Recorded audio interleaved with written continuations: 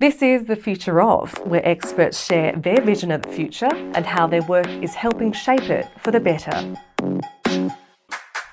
I'm David Carston. If you're watching the news, chatting with loved ones, or making small talk with strangers, it's hard to avoid the topic dominating the national conversation: Australia's housing crisis.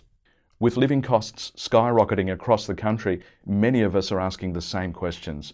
Can I afford this rent increase? Will interest rates rise again? When will my house be completed? Am I going to lose my home? In this episode, I was joined by Dr. Adam Crowe, a Curtin Research Fellow at the Australian Housing and Urban Research Institute, AHURI, and researcher Ryan Brierty from the Curtin School of Accounting, Economics and Finance to unpack a new report on housing affordability. Adam and Ryan talked us through the current situation in Western Australia and discussed what we can expect from the housing market in the future. If you'd like to find out more about this report, you can find the links provided in the show notes. Adam, Ryan, thank you very much for joining us. You've published a report with the Bankwest Curtin Economics Centre on housing affordability. Your report reveals that mortgage delinquency rates have more than tripled for new homeowners who took out loans in 2022. It's frightening. While Perth house rental prices have increased by 13%, also frightening. The largest spike in any capital city in the country those numbers represent. So what is going on and how did we get here? First of all, thanks for having us here. It is a great question. One of the first things that I'd like to use to, just preface the entire conversation is that the housing system is complex. And any challenges faced in one aspect or one kind of tenure of the housing system is going to have flow-on effects throughout the entire, what we call a housing continuum. In terms of how we got here, I guess we could talk about some of the issues and challenges that we're facing in each of the housing tenures, so home ownership, social housing, private rental, and how that intersects with homelessness. Let's start with ownership. Okay, so obviously we've got a cost of living crisis that's squeezing a lot of households. Included in that is rising interest rate environment coupled with a rising house price environment. This is particularly challenging, and the report shows this. It's particularly challenging for new entrants, so first-time home buyers who have recently bought because they're buying in with very high debt and often with low equity, so meaning they own very little of their home. So their debt repayments are significant, so that could be one of the key contributors to higher delinquency rates. But it just also puts additional pressure on the household to be able to manage and cope with rising housing costs, in addition to all of the other living costs that have been increasing over the past 2 or so years. Well, you've got a rental market there, a large portion of whom would be aspiring to one day own a home. It's especially difficult for them to take the next step.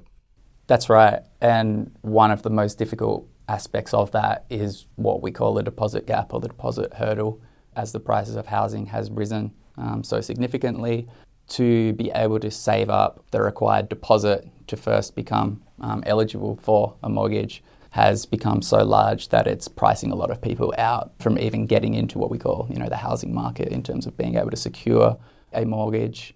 And I guess there's a flip side to that as well, where people are unable to get, say, a 20% deposit that they need to be able to secure a mortgage. So then they're taking out mortgages with less equity, so perhaps only 15% deposit or 10% deposit, which means that you're most likely going to be paying a higher interest rate, but you're also going to be paying lender's mortgage insurance. So it's just increasing those costs on the mortgage, as an example. Well, and that's alongside that 13% rise in the rental you're paying just to be in a home. It's really looking quite insurmountable.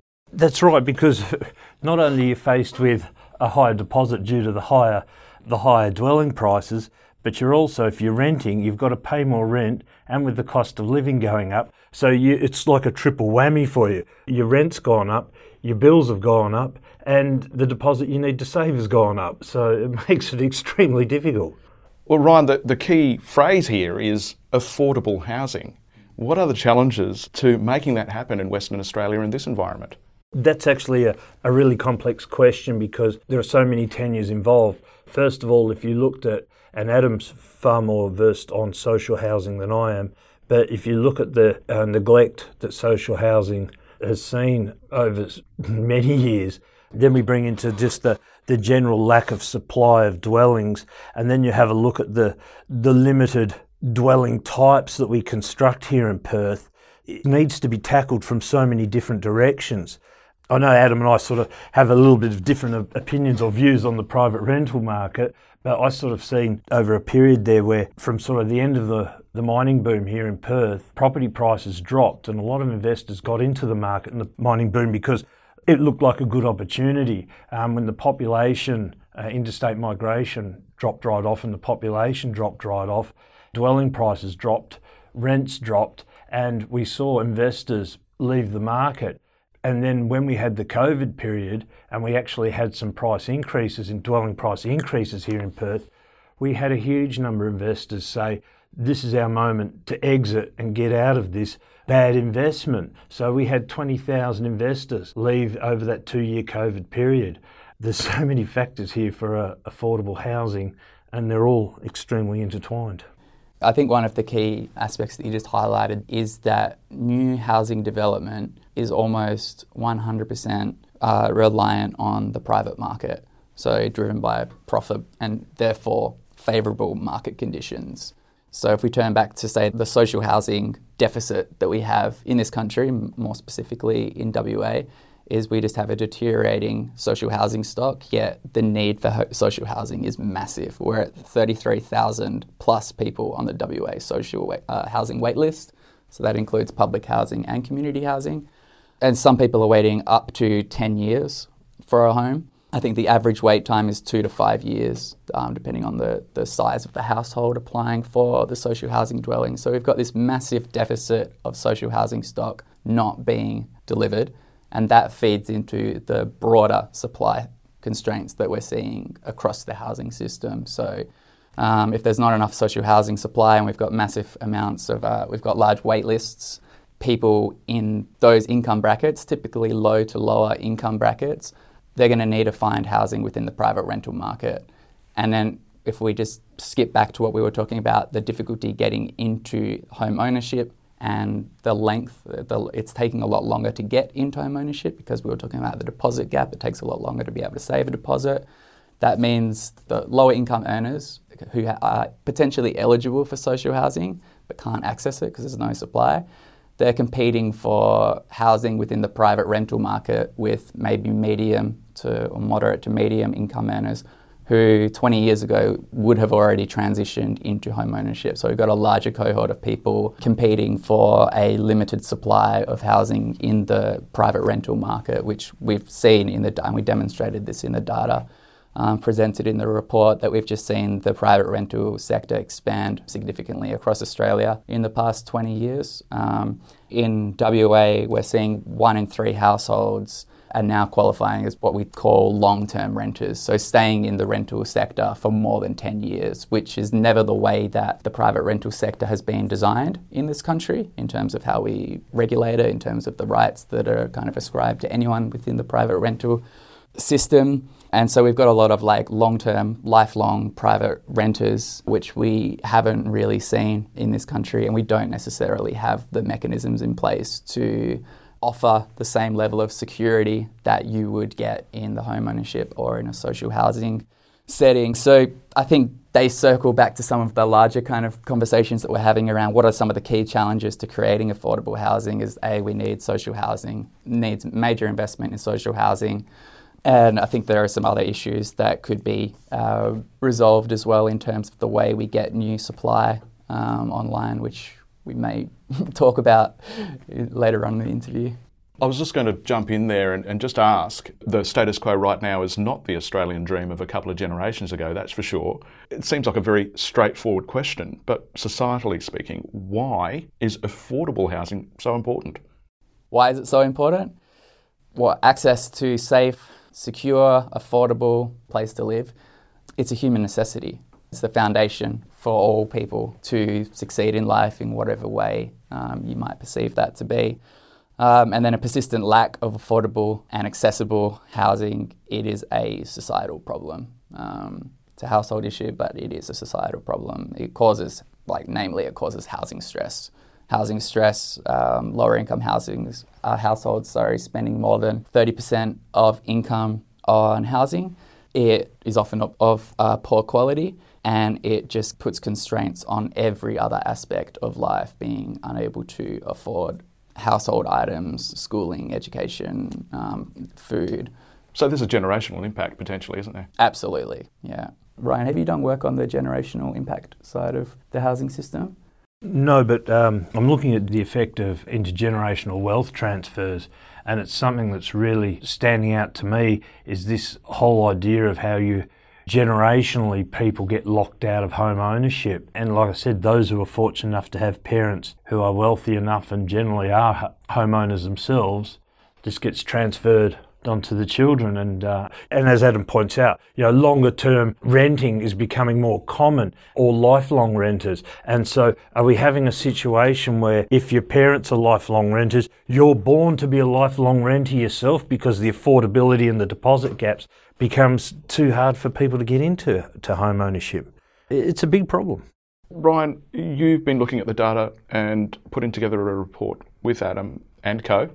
How does the situation in WA actually compare to other states?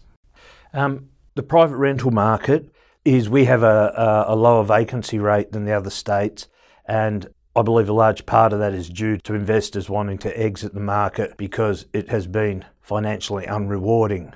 As Adam sort of rightly says, that's one of the problems we have here with having a free market private rental system. And I think his comments are really valid that our private rental market was never really set up to operate the way it's trying to operate now. And particularly for Perth, where we have such highs and lows in population growth, it makes it harder. So yeah, I see a situation where, for Perth to have these inflows and outflows of people, it affects the profitability of investments. And so if you get people exiting the market and it's taken up by first home buyers, well, the first home buyers entering the market's great, but it certainly doesn't help renters. And let's think about the landlords just for a second. They are also dealing with, in some cases, mortgage stress. They have obligations to meet their mortgage. Where are they going to get the extra funding to meet that obligation? Well, there really is only one answer, isn't it? And that's to press downward and put pressure on their tenant. Yeah, look, rents may have increased by 13%, but for landlords who have a mortgage, their mortgage repayments have gone up a lot more than the 13%. Landlords basically don't look at the yield or the rent as the driving factor behind the investment. It's the long-term capital gain, which is what most mum and dad investors are looking for, something that's going to assist for extra funding in retirement and those sort of factors. Just anecdotally, I talked to so many people around 2016-17, investors. What happened then also was not only did rents drop off and the value of their properties drop off, they wanted to sell and get out of it, but they were going to actually take a loss. And the banks at the time said, well, we're not even prepared to give you a private loan to pay the difference to get out of this. So I had people who were working 2 jobs just to pay the mortgage for the investment property, which is supposed to be this financial windfall or vessel. So it doesn't always pay off or work out. And so I sometimes feel that, and Adam will quickly point out to me that WA has extremely favourable rental laws which favour landlords, but it's not always the gravy train people quite look at it. Well, it seems like it's very difficult for everybody concerned, unless you own a home outright. But let's start talking about some potential solutions. Adam, what are the key priorities for the state government to ensure a greater supply of affordable housing? There are many approaches governments can take. We list some of them in the report, but I just think it's important to note that there are many different approaches that can be taken, and depending on the approaches that are taken, others may be required to kind of take into consideration those flow-on effects. But number one is that needs to be a significant investment to improve both the quantity but also the quality of the social and affordable housing stock. We calculated that there needs to be a minimum of 900 new social homes delivered annually just to maintain the current stock level. So ideally you'd need maybe 1,000 a year, and it can't just be a short-term 3-year injection of 1,000 new homes a year and then that's it, which is what we often see. It needs to be a sustained 50-year plan of 1,000 homes every year. And that is going to have a big impact on the broader supply issues that we've discussed. For example, because it would reduce some of the pressure on the private rental market by enabling those on the wait list to be able to move into a social home as opposed to competing in the private market. Without getting too far into the weeds, Adam, and taking you too far off track, why do we find ourselves in this situation in the first place? Why have successive governments not kept up with the demand that is quite clearly there? It's a brilliant question. And I mean, I think we could maybe talk about this for hours, but I think it would have a lot to do with the way that we think about housing in this country, and also the shift that occurred in the 1980s as part of the what we call the neoliberal term, which was a divesting of public funding from the direct supply of housing and more reliance on the private market, thinking privatisation would be the key for solving the inefficiencies of a public-run housing system.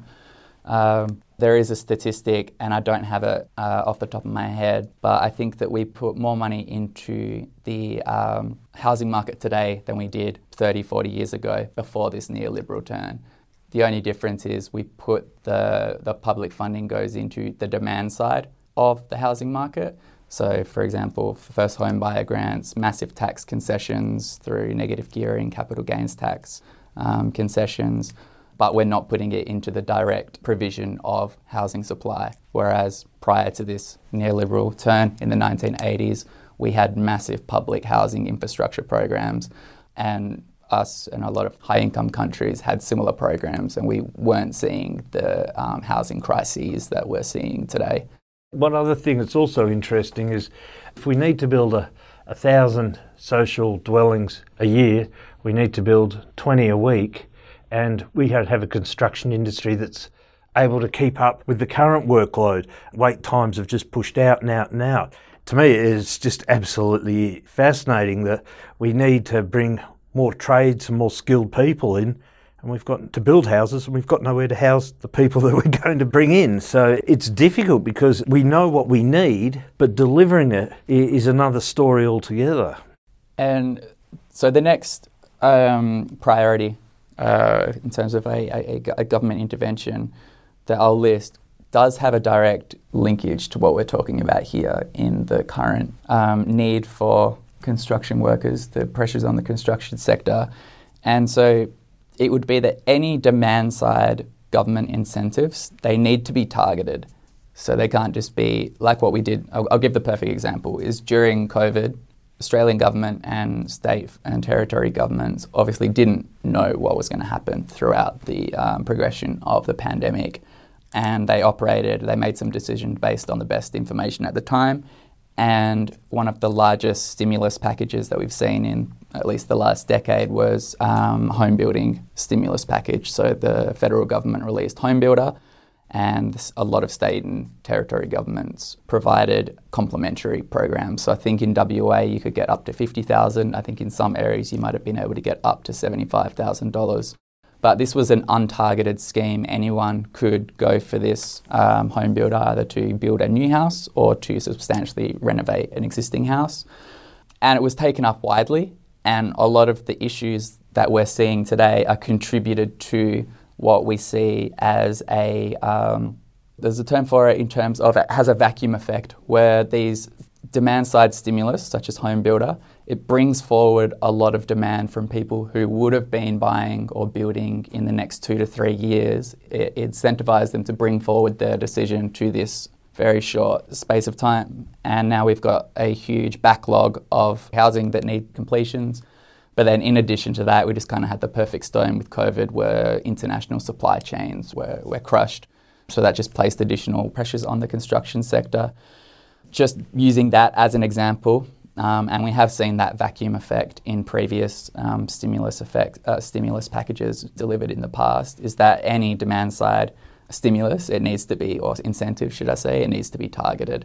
So for example, shared equity schemes for low to moderate income earners, shared equity, where it might be partnering with the government, say through Keystart. South Australia have a similar type of scheme where the government might take ownership of 20% of a dwelling, so it reduces the amount that you would need to get into home ownership, which, as we just linking back to what we just spoke about at the top of the conversation, gives you that security that you need. And properly means tested as well. That would be certainly go a long way in terms of targeting. Exactly. Yeah. I mean, just opening up that previous home builder scheme to all and sundry is why we're here, isn't it? It's a contributing factor. But in all fairness, though, to the government, I mean, at the time, I mean, COVID when it was hitting, I mean, everyone expected, the world to fall off the edge of the cliff, sort of thing, and so it was definitely a knee-jerk reaction. And building stimulus is used predominantly in a lot of countries to stimulate with negative economic growth. So it's not surprising that they turned to it. And I think if they could have foreseen the end effect of it all, I think they would probably look at the decision again.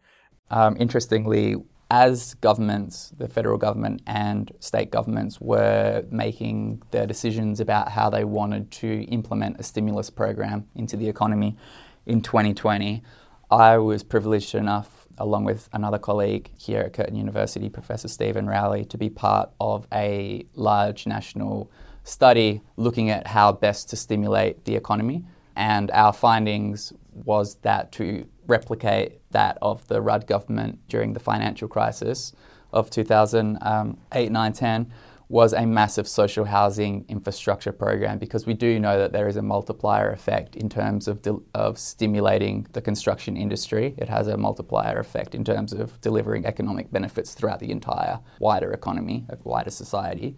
And the mid-2000s social housing stimulus program did just that. It put construction workers to work. It delivered the housing that we needed in a very targeted way, in this case for we had the school building program as well. Yeah, there was numerous kind of programs attached to that. And all based around construction. Yeah, so most critical commentators in 2020 were advocating for a social housing, so a supply side stimulus package, but the federal government and state governments decided to focus on the demand side stimulus program. So we could have dealt with that in different ways, and we wouldn't be experiencing this vacuum effect that we're now experiencing, where we've got like a huge number of homes that need to be completed with a lack of construction workers.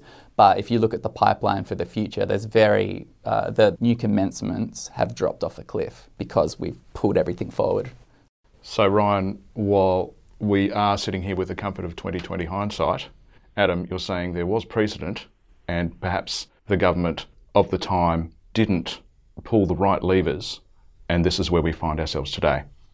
I acknowledge it was a very difficult situation, so many unknowns, but there was a lot of evidence that were more favourable of a supply-side stimulus compared to a demand-side stimulus. But it would probably depend on your politics and ideology of the housing system. Did we run through all of your recommendations? A couple of others is that we need to support the provision of new infrastructure and development. So we need a more efficient development approval system to reduce costs and timeframes. And we need to release infill sites at a faster rate. So that has a lot to do with some changes, some regulatory changes that will give developers, home builders, a greater flexibility in being able to bring housing online in different areas, and a diversity of housing is one thing that we need. So not just detached dwellings 60 kilometres from the Perth city, but a diversity of housing stock throughout the entire city with a focus on infill development as opposed to greenfield outer suburb development. And then I would also argue we do need we need balanced residential tenancy reform. We did see some changes a couple of weeks ago to West Australia's Residential Tenancy Act, but I would argue, and a lot of the evidence would suggest, that we do need to go much further. Australian tenants have fewer rights than renters in almost every other OECD country, and WA has some of the worst tenants' rights in Australia. So we have a long way to go in order to improve the experience of being a renter in Western Australia, especially given the fact that options for other forms of tenure are limited, and we know that people are going to be spending time in the rental sector for a lot longer, perhaps their entire life. So they need, number one, more security and more flexibility to be able to make a landlord's property a home. Some compelling recommendations there, but for the moment, we will take a quick break and be right back after this message. While we take a quick break, let's talk about technology. Of course, there are all different types of technology, like the kind used to listen to this podcast. Then there's a kind that can help you predict a disease outbreak before it happens. Technology and big data are changing what it means to be a healthcare professional. With Curtin's unique graduate certificate in big data and digital health, you can learn how to analyse vast data sets, including machine learning techniques, to help drive better decision making. So whether you're a healthcare worker or graduate from a health or non-health background, if you want to enter the field of data analytics, this online course could be exactly what you're looking for. Applications for this and many other postgrad health courses are now open for 2023. Search Curtin Postgrad Health and make tomorrow better. Well, Adam, this is the second report on housing affordability released by the Curtin Bank West Economics Centre. Can you share more about the role of the centre and your involvement in its work, and how does that work tie in with your research for Ahuri? Yeah, absolutely. My contribution to the Housing Affordability Report, it's really quite an extension of the type of work I do for Ahuri, but just with a WA focus. As a housing researcher, my work is centred around creating a more fair and equitable housing system. The research that I do for Ahuri, it's very policy facing, focuses on various aspects of the housing system, where challenges have been recognised by policymakers and the wider community. I've had the privilege to be involved in a lot of projects looking at alternative housing experiences, options for older, lower income Australians, housing for people with a disability, among quite a few other projects centred around housing affordability, particularly within the private rental sector. So yeah, just getting back to the question of how that ties in with the centre, with BCEC, just that experience that I've gained through doing that housing research with Ahuri, it just tied in nicely to the nature of this housing affordability report on Western Australia. It remains to be seen whether or not the recommendations in the report will be taken up. But as it stands now, with this snapshot that you've been examining, what can we expect the future of housing in Australia to actually look like? Well, just looking at Perth, we've sort of touched on this before, this idea of we keep building detached houses and we keep now making the blocks smaller and smaller. Perth now has the smallest average greenfield block size of any capital city, which sounds it doesn't make sense because you think we're so spread out, you'd think they'd be bigger, but we seem to want to spread out further and not build. And I think the infill is just a great example. And getting back to it, I think there needs to be a big rethink, especially on the part of certain councils.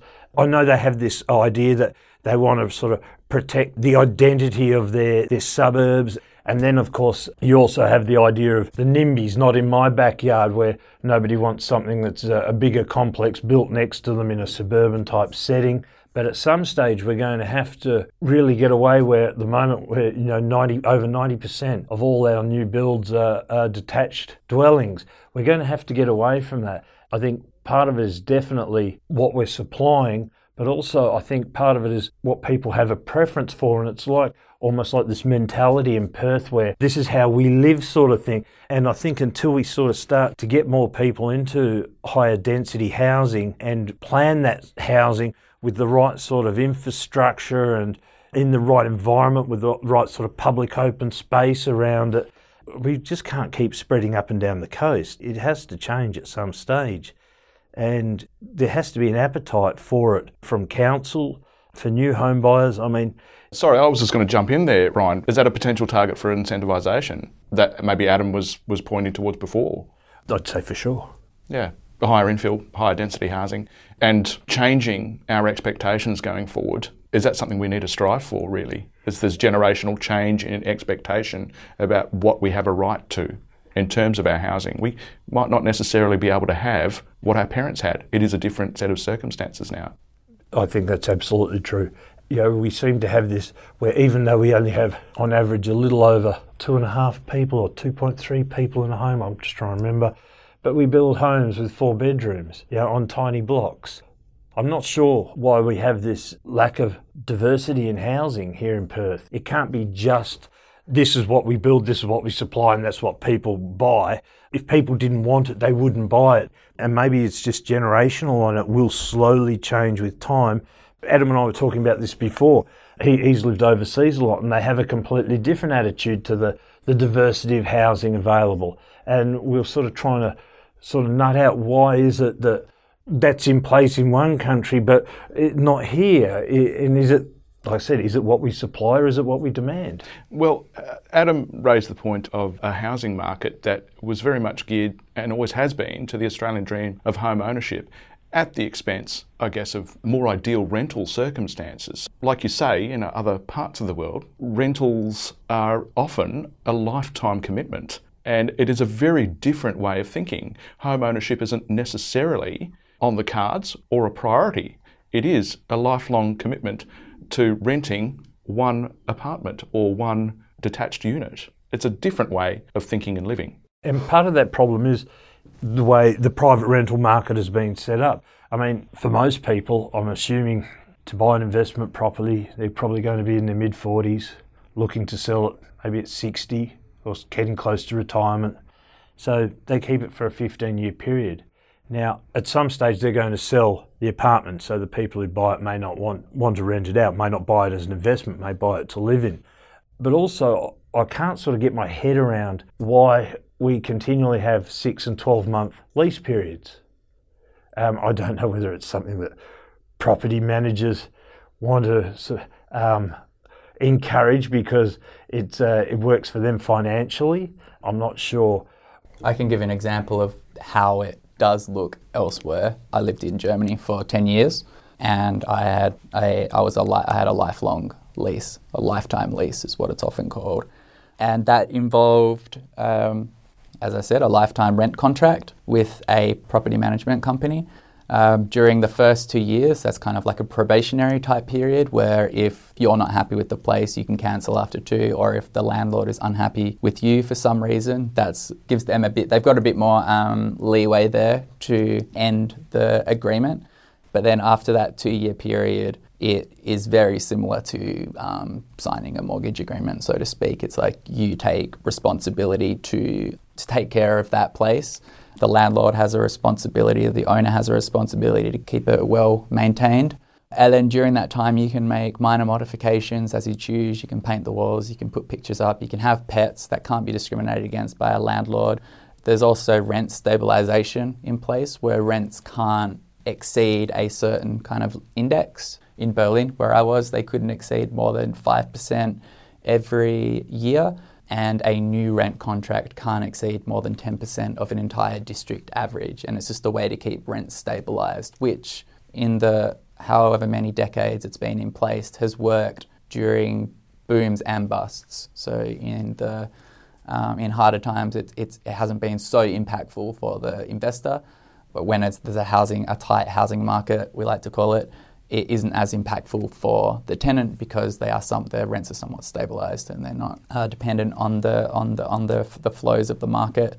But that's just an example of how a housing system with stronger tenant rights, rent stabilisation, can create a much more equitable housing system and therefore equitable society. I think that's brilliant because if you can, like you say, you can even out the boom and the bust, which occurs here with Perth with the population changes, then we probably wouldn't have had quite the exodus of investors that we've had, and we probably wouldn't have quite the rental crisis that we have. It does need a total rethink. So For you, Ryan and Adam, the future of housing in Australia doesn't look great if we stay the course that we are on now. I think that's a fair assessment. And I'm going to say something provocative, where if we do want to change the course of our housing future, before we get into the detail and the nitty-gritty, we need to have a serious national conversation about how we view housing in this country. Do we want to prioritise housing as a human need and social good, or continue treating it as a wealth creation vehicle? Housing is political, and the shape of the housing system is always the outcome of negotiation and struggles between different social groups. And currently, in its current form, housing has become a debt-fueled, financialised, speculative asset. House prices and rents have completely decoupled from household incomes, and we need to resolve this conflict between housing as a home and as real estate before we can really start ironing out any of the nitty-gritty policies and practice that might be implemented. Because I think until we do that, we're just applying band-aid solutions to a broader kind of systemic societal issue. And just to add on that, home ownership in Australia is regarded as the fourth pillar of retirement income. The difference between housing costs in retirement for a homeowner, I think it's about ABS $50 a week. If you're mortgaging, it's $450 a week. And if you're renting, it's $390 a week. That difference of $50 to $390 for people in retirement, $350 a week, it's a massive amount of money. So while our retirement and retirement incomes and how people retire are financially secure is also based around home ownership, the people who don't get into home ownership are obviously at a distinct disadvantage. And as I said before, generationally, their kids then become at a distinct disadvantage, and the situation or the gap widens.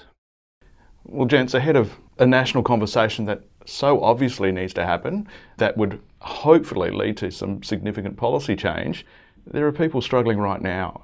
What can they do in terms of these soaring housing costs? What sort of resources would you recommend that they access just to deal with the now? It's a good question. There are many resources available, and they are all dependent on your current situation.